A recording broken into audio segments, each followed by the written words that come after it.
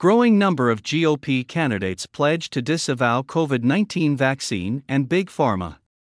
COVID-19 and concerns over the influence of pharmaceutical companies on elected officials continue to be a hot-button issue for candidates vying for political office, as a movement that began earlier this month on social media garners increasing support. Dr. Mary Talley Bowden, a practitioner in Texas and founder of Coalition of Health Freedom, has used her platform on X to call on candidates in races across the country to make clear their position on whether the COVID-19 vaccine should be pulled off the market and to publicly pledge that they will not accept campaign donations from pharmaceutical interests. Want to help? It's primary season. Let's replace the politicians who aren't protecting their constituents, Dr. Bowden said in a December 17 post on X. Ask your representatives publicly whether they stand with 17,000 plus doctors to support pulling the COVID shots off the market. The movement appears to be gathering momentum.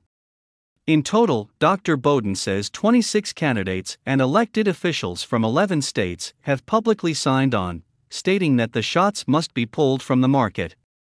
David Lowe, a combat veteran and current stay-at-home dad who is running in the Texas Republican primary for state representative of District 91, told the Epoch Times that he was compelled to make the pledge out of principle.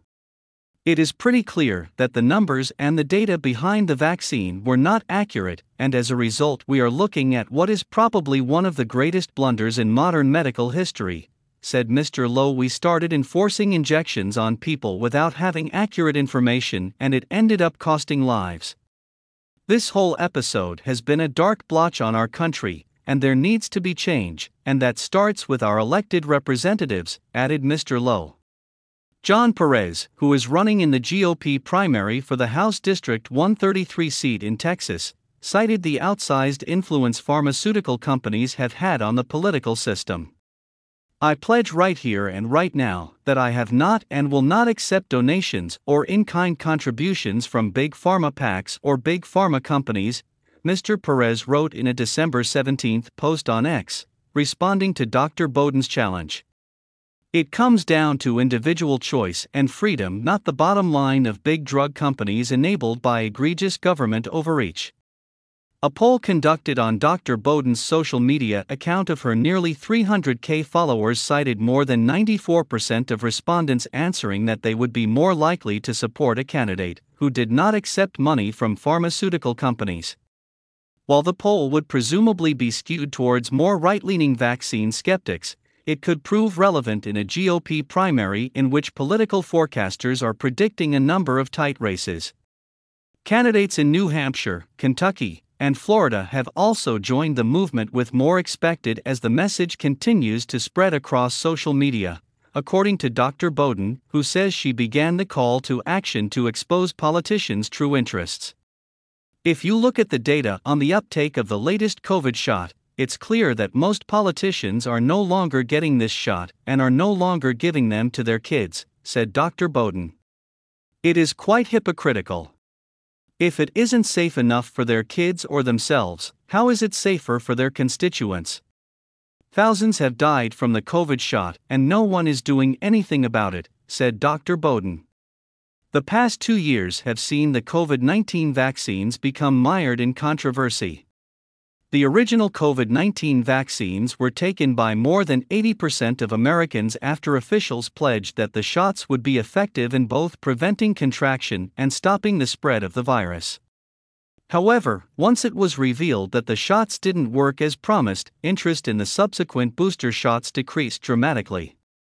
Vaccines could also be attributed to widespread reports of negative health outcomes believed to have been caused by the shots.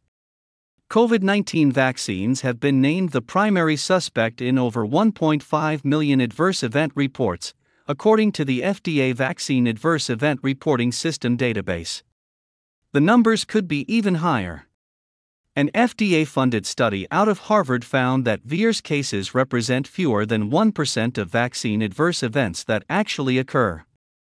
Mr. Lowe says that while GOP voters have a diverse set of concerns, including crime, the border, and inflation, just because COVID-19 is off the front pages of the newspapers doesn't mean it is out of mind for the constituents he is hoping to serve in his district. Conservatives and everyday votes have a growing concern about the vaccines and the influence of pharmaceutical companies on our political process, said Mr. Lowe. We need to acknowledge that there is an issue and that it is something that is going to affect our country for years to come, he said.